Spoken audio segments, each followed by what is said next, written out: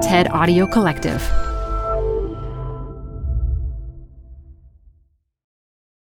Hi, I'm Debbie Millman. Canva is great for designing visual content for work, no matter what industry or department you work in. Nail your next presentation with Canva Presentations. Start with a professionally designed template and use it as a springboard for your design. It's a serious time saver. Time to present but can't be there in person? Enter Canva Talking Presentations. Record yourself presenting and add your talking head to your slides so your audience can watch your perfected presentation anywhere, anytime. Start designing today at canva.com. Designed for work. Apple Card is the perfect cashback rewards credit card. You can earn up to 3% daily cash on every purchase every day. That's 3% on your favorite products at Apple, 2% on all other Apple Card with Apple Pay purchases, and 1% on anything you buy with your titanium Apple Card or virtual card number. Visit apple.co/card calculator to see how much you can earn. Apple Card issued by Goldman Sachs Bank USA, Salt Lake City branch. Subject to credit approval. Terms apply. This archival recording of Design Matters took place in October of 2016. This is Design Matters with Debbie Millman from DesignObserver.com. For 11 years now, Debbie Millman has been talking with designers and other creative types about what they do, how they got to be who they are, and what they're thinking about. On this podcast, Debbie Millman talks with Bonnie Siegler about her career and about the conflict between designers and their clients. The clients aren't the problem. The clients aren't jerks. They're not assholes. It's not that they have bad taste or anything like that. Sometimes they just have no idea how to interact with professional creative people. Here's Debbie Millman. Let's say you have a business partner and you call your graphic design studio number 17. Your company is very successful and celebrated. But then you decide to strike out on your own. So what do you call your new company? If you're Bonnie Siegler, you call it 8.5. Get it? 17 divided by 2. You don't have to be good at math to see that Bonnie Siegler alone adds up to a formidable graphic designer with a client list that includes HBO and the New York Times.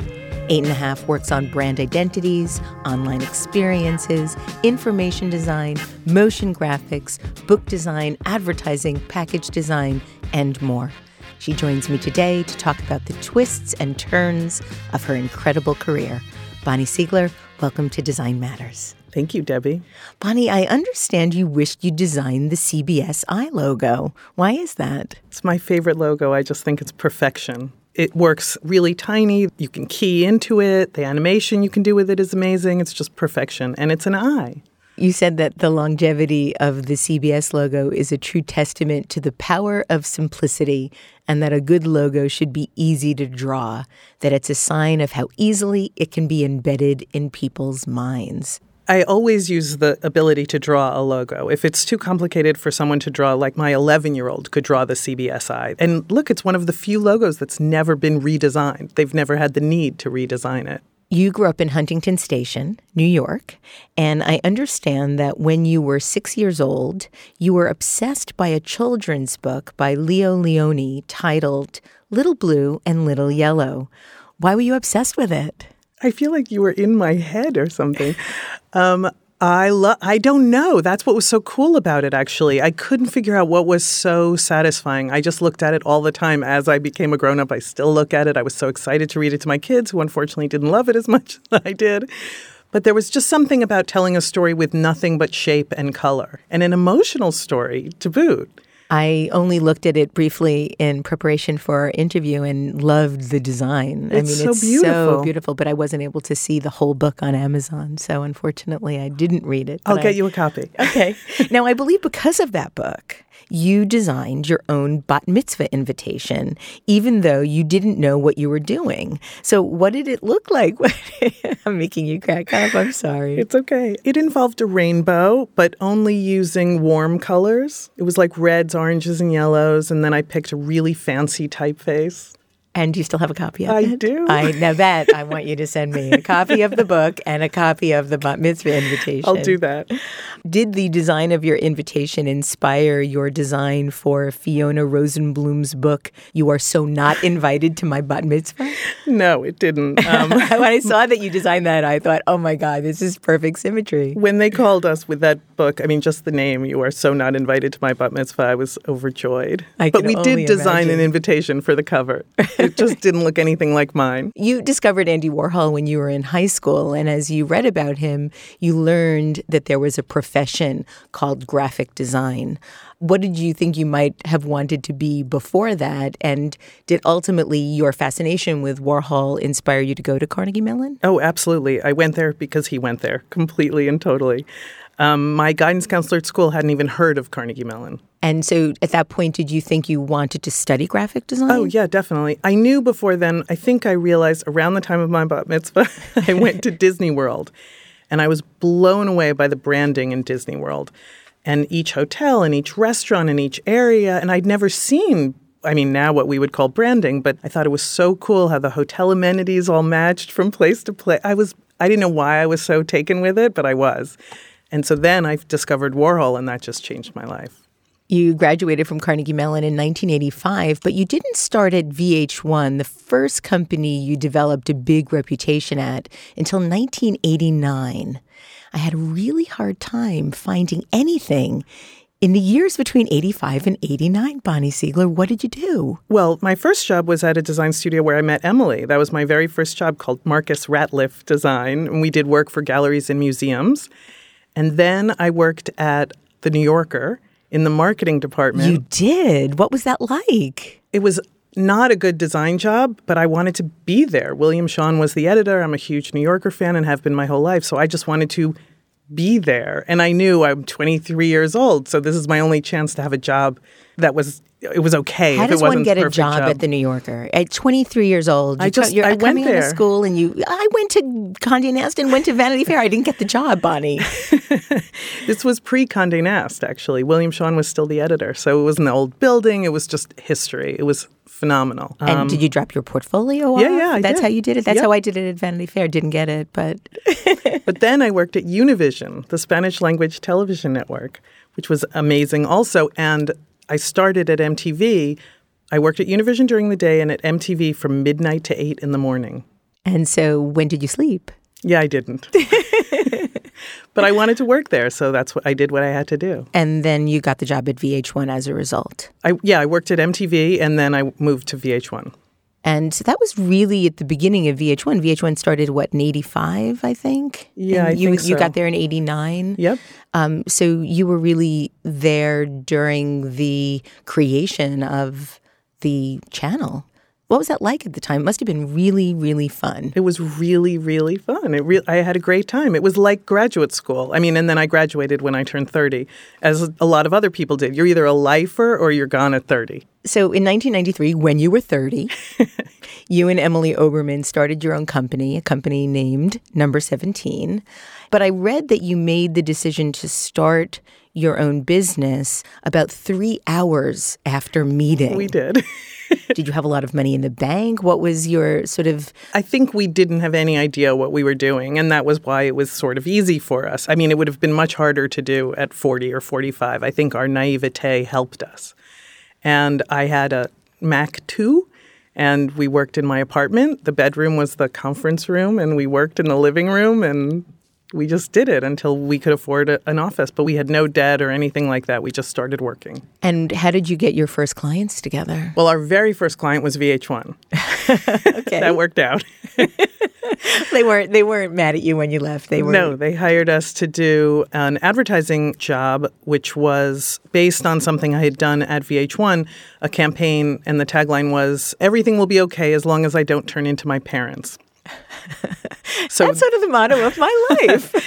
So it was talking to our generation, the people VH1 wanted, and it was pretty much a universal feeling. My parents were a little hurt by it, but our first job at Number 17 was a print campaign that said the difference between you and your parents, and it juxtaposed two images. So it was like a painting of the Madonna and Madonna, and it said VH1, the difference between you and your parents. Now, I know that when you were thinking about starting your own firm, you were both talking about how wonderful it would be to have had Number 17 for 17 years. It ended up being a little bit longer than that, but over the course of the 18 or so years you were together, what was your favorite project? Well, the longest one was Saturday Night Live, probably. We started working with them in 93.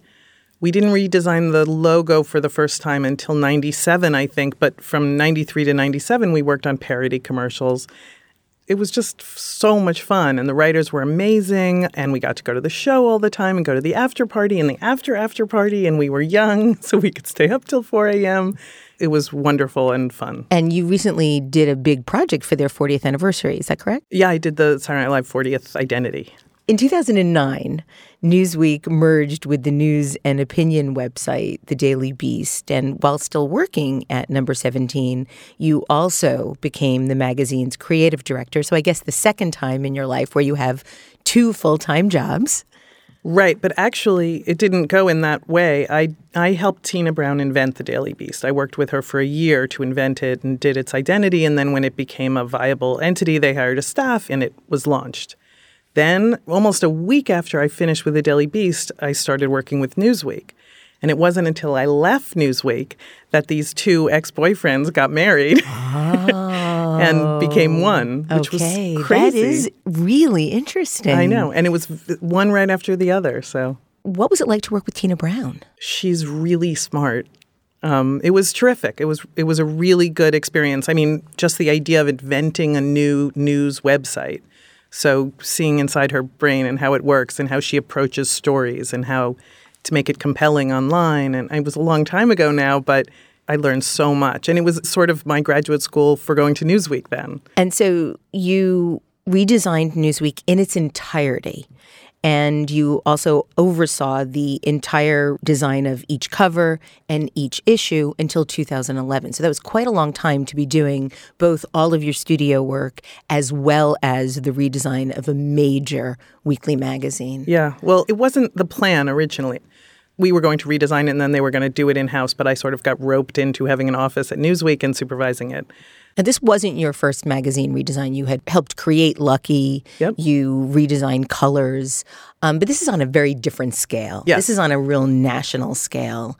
How do you even start thinking about a redesign of something that's so ingrained in American culture? It was really exciting. I mean, mostly we did a lot of research. We looked at the history of Newsweek and the history of Time and news magazines and what was happening online and how those two things would work together. It was just the idea of a weekly magazine in our day and age is sort of absurd. So how do you make it relevant when you know people already know the news? We're getting it instantly now. We had to rethink the way to present a news weekly. And all magazines have to do that now. Yes. I read that People magazine was scrambling because Angelina had announced her divorce proceedings from Brad on a Monday night, and therefore People wouldn't be able to publish anything in the magazine until the next week. That's and crazy. They were scrambling. Yes. It was weird to look at news that way when someone died on a Wednesday and we were going to press on a Friday.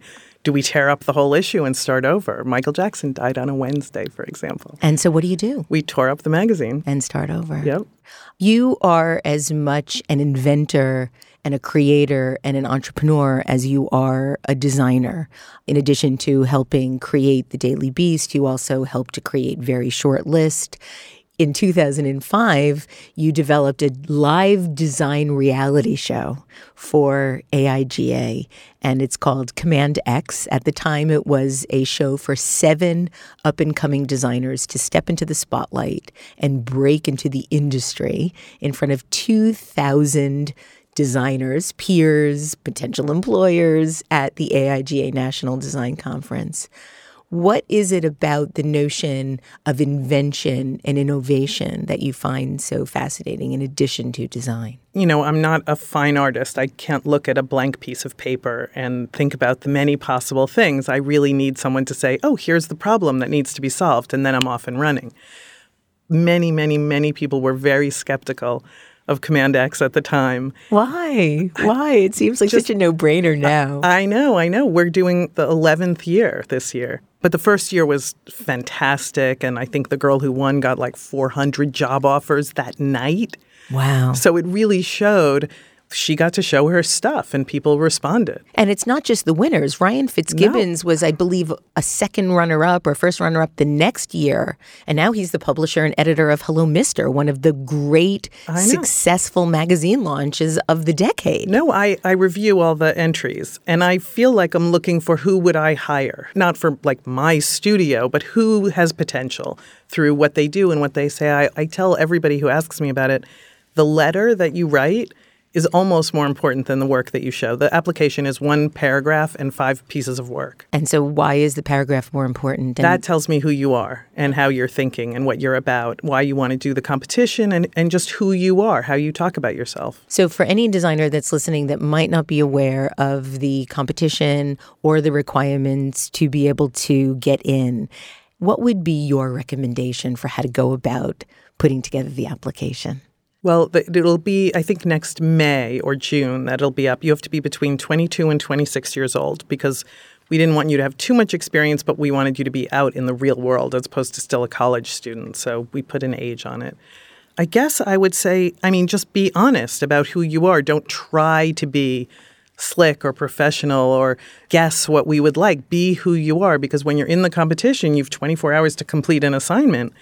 And you can't be anything but who you are. So there's no point in pretending to be something else. Just as honest and sincere as possible. I think that that's probably good advice for anybody looking for any kind of job. I agree, which is why I really feel like it's like I'm looking to hire people when I go through the applications. And so it's still 7 people at this point? 7 people start. The first problem is always a logo.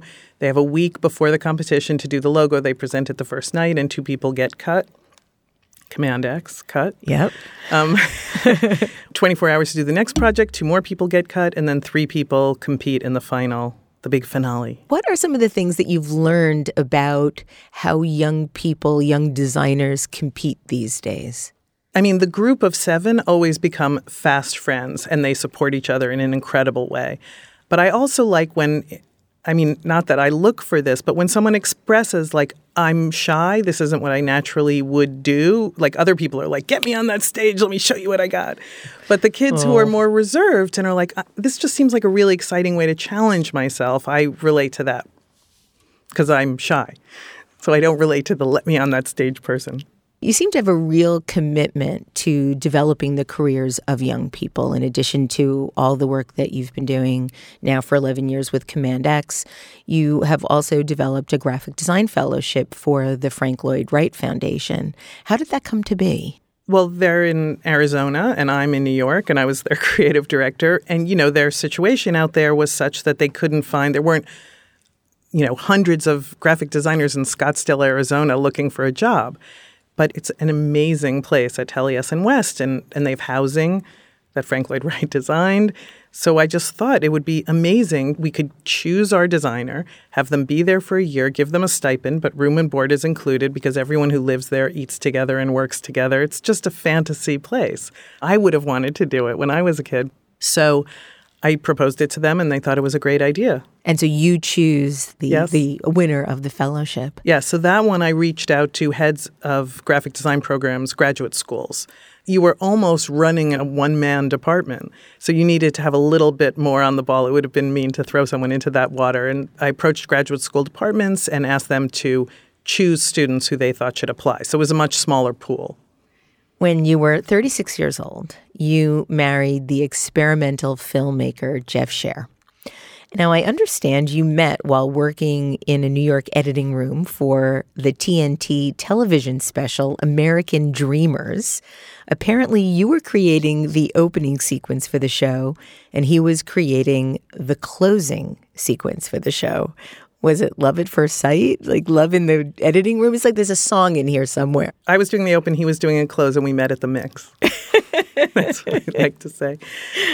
No, it wasn't love at first sight, but we connected, but he had a mustache. And is that a problem for you? I didn't really notice him in that way until I saw him without the mustache. I hope he's never grown the mustache back. No, but I saw the trailer for that new show, Divorce, with Sarah Jessica Parker, and he says, "When did it go wrong?" And she says, "When you grew that mustache." And I had never heard someone else say, like, a mustache had such an impact on their life. And is it true you got married in a movie theater? Yes, we did. It was a client of mine, the screening room in Tribeca. It is no longer, but it was a restaurant and a movie theater with 2 theaters. So we walked down the center aisle of the movie theater and got married in front of the movie screen. Oh, that's so wonderful. Now, aside from your 2 children, do you ever collaborate? A lot, actually. We're working on a show for HBO right now. What kind of show? Can you talk about it? I can't talk about it. Darn. Sorry. Okay. But look for it next spring. In 2012, you and Emily were invited to join the design firm Pentagram, but you decided instead to start your own firm, 8½. You work on all kinds of projects, and in addition to the Frank Lloyd Wright Foundation, you've also worked with Seth Meyers and HBO, the Brooklyn Public Library, the Criterion Collection. Let's talk about the Criterion Collection. Okay. What are you doing for them? When I first met the good people at the Criterion Collection, I always wondered, how does something get into the collection? What are the qualifications? What makes you choose a film? For about 4 years, I made these movies called 3 Reasons. They were 1.5 minutes long, and each one was meant to tell you why you should pay attention to a certain movie. So 3 Reasons was sort of my answer to that, so that I could explain why this was a great film. And it's a trailer, essentially, but there's just a format for it that makes it a little different, and we come at it from a slightly different angle. We made 110 of those. Wow. That's amazing. Now, I read that the first thing you do before designing anything for film is actually watch the movie. Yes. As a regular person. You state you watch it as a regular person. I don't take notes. Exactly. How many times do you watch a movie before doing any design for it? Well, actually, 3 Reasons doesn't really involve design, but I've made many, many trailers for them for Grey Gardens, Hard Day's Night, some Harold Lloyd films, just recently for John Waters' Multiple Maniacs, which was a release of a 1970 movie that was never released before. So in those, when I was conceiving of the whole trailer, 3 Reasons is very formatted, so we could do it every week in a short period of time. But the trailers each need their own whole world view. I watch it once straight through and just get all emotional and get absorbed in the story, and then I watch it again and take notes and start sketching and thinking about what to do. In some of my research for today's show, I came across your list of the top 25 movies of all time, according to Bonnie Siegler. I saw that your number 1 all-time favorite movie is Annie Hall, and mine is Manhattan, so I can understand that. I was happily surprised to see Eternal Sunshine of the Spotless Mind come in at number 6. I think that's a really, really wonderful and somewhat unheralded great movie. Agree. But shocked to see Groundhog Day come in at 16. You thought it would be higher. Or, no. Ooh. I was Debbie, surprised. I don't know what I'm going to say. I mean, I love that movie, but I don't know that I would put it in my top 20. I feel like Groundhog Day, how do I put it? It put name to something that we've all felt. Yes. It's a reference point for our lives, and it comes up all the time because it was that powerful. So that's why it's up there for me. But I was wondering when I wrote it, because Criterion introduced me to so many films, like is Band of Outsiders on that list? Yes, that was number 2. Okay. Then it was after Criterion. But I was happy to see, really, really happy to see that the classic original 3 Days of the Condor came in at number 22. And I love that movie. Hated the remake. Yeah, awful. But I feel like we're living in that movie right now. So good. I want to be Faye Dunaway. Oh, of course. I want to be Robert Redford. I read a recap of one of your talks aptly titled 8½ Stories. And the writer explained that when you were asked if you had to choose a favorite type of project to work on, you stated it was hard to choose between books and motion, and explained that you see a book as an animation slowed down, each page acting as a frame. And you went on to note that books put the user in control. Exactly. While motion gives the designer the ability to control exactly what the user sees. Right. And when you see it. Can you talk a little bit about that? I've never heard the difference between book design and motion design described quite in that way. And well, it's also really powerful. It's also why I like doing both print and motion, because they're so different in the way the user experiences them. again, pre-internet, you had complete control. Now you don't have as much control. People can watch things frame by frame and find mistakes and things like that. But back in the day, anything you do on television or film was completely 1,000% in your control. When you design a book, if you design a book well, the pacing of the book, there's a beginning, a middle, and an end, just like there is an emotion piece. And you have to, ideally, the way the person looks at it is by going through it like that. Then you also have to consider, well, what if they go back to front? What if they just flip it through at different pieces? It's still entertaining. So it's almost like you're diving into a motion piece wherever you want, which is a funny way to think of it. You are now the star of a motion piece. You did a film for lynda.com, and I was struck by something that you shared in that video as well. And you said a good rule in life and in art direction is to never be a dictator. The art director has to be a leader because there always has to be a leader. Otherwise, it's the designer version of Lord of the Flies. But a good, strong leader is almost never a dictator. And you finished up this part of the video by declaring that you were saying this with a heavy heart. You know, we all try to do the best we can, but then there are some times through whatever pressures are going on or the mood you're in where it doesn't come across that way. But as long as, when I'm lying in bed at night, I think about the day and what I wish I had done differently, I'm aware of when that has gone well and when I haven't done well at that. But that's the fantasy. It seems like there's a fine line between being a good, strong, decisive leader and a dictator. And we're certainly seeing this a lot. There's lots of conversation about what it means to be a strong leader and what kind of feedback you're supposed to give. Any advice for designers who want to be better leaders? I think listening is really the most important thing at any level. Listen when your boss, who's annoying or you think is a jerk, is telling you what to do. Listen and try and understand why they're saying what they're saying, why they want what they want, and ask a million questions. And I would say the same with a client who comes at you with an absurd request. Just ask a lot of questions. Really try to understand where it's coming from.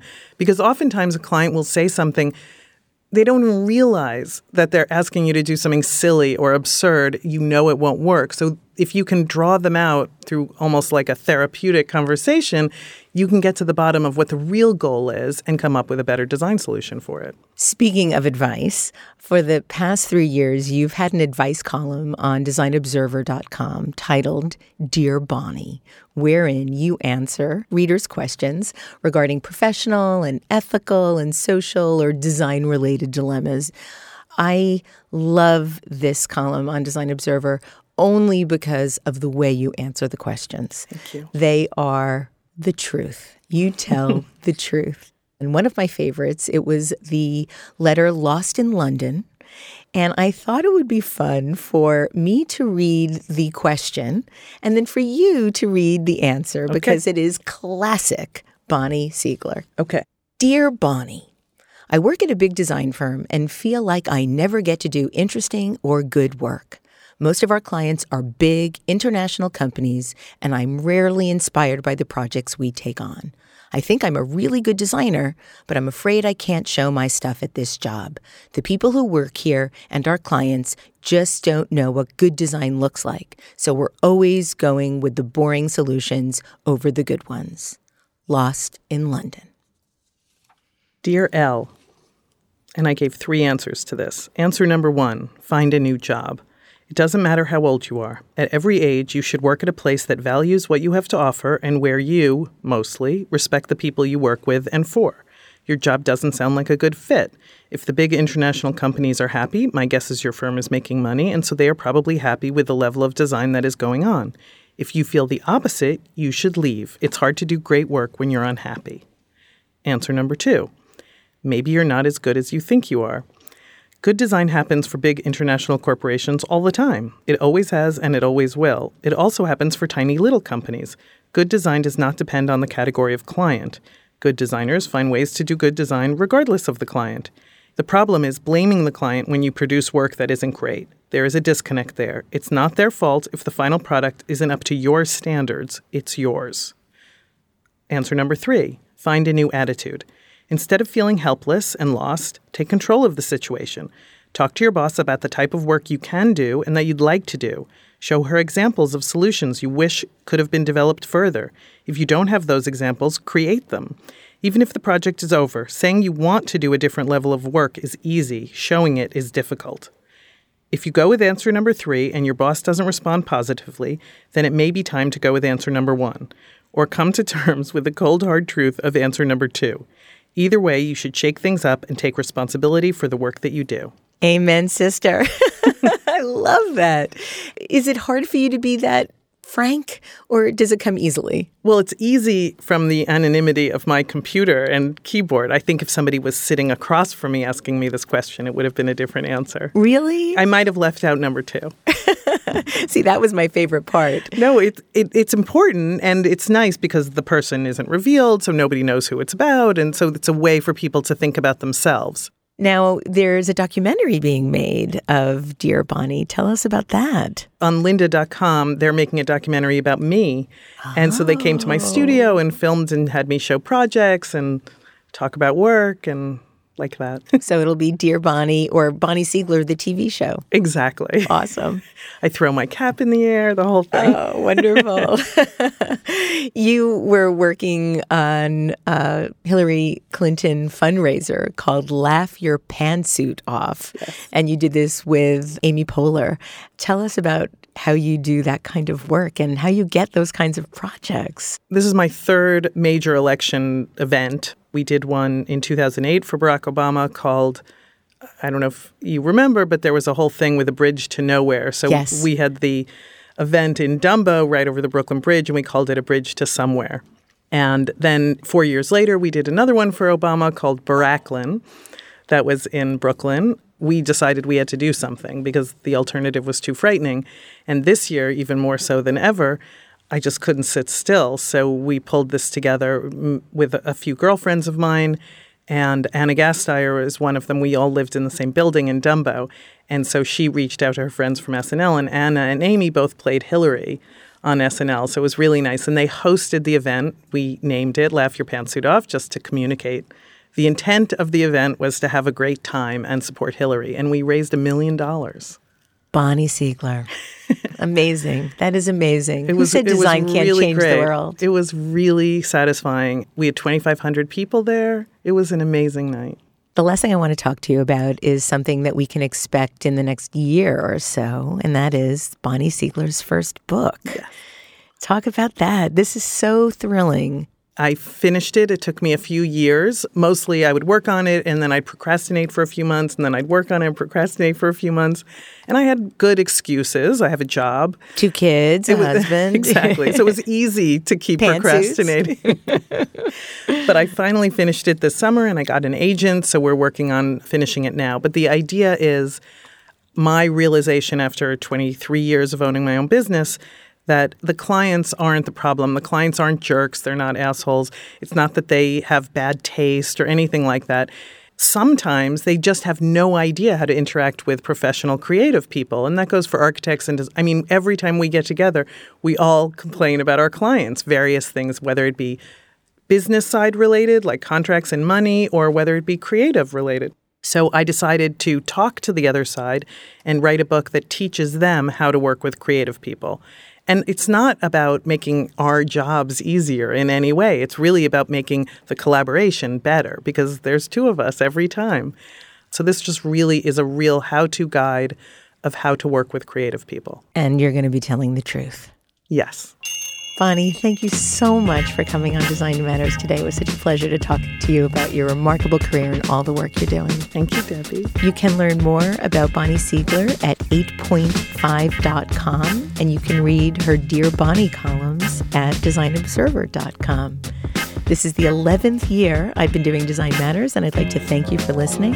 And remember, we can talk about making a difference, we could make a difference, or we can do both. I'm Debbie Millman, and I look forward to talking with you again soon. Design Matters with Debbie Millman is recorded at the Masters in Branding Studio at the School of Visual Arts in New York City. It is produced by Curtis Fox Productions with technical assistance by Mark Dudlick. The show is published exclusively by DesignObserver.com. You can subscribe to this free podcast in the iTunes Store.